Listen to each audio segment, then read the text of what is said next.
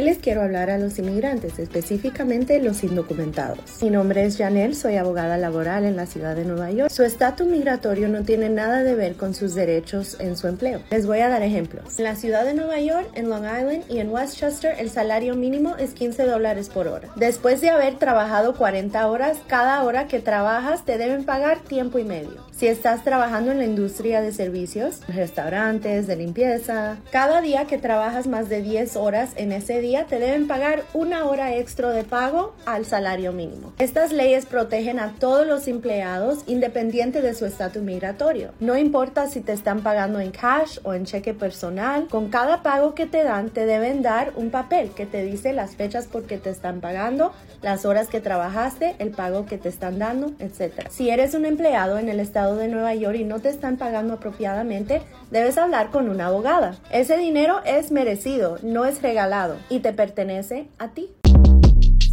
Shortcast Club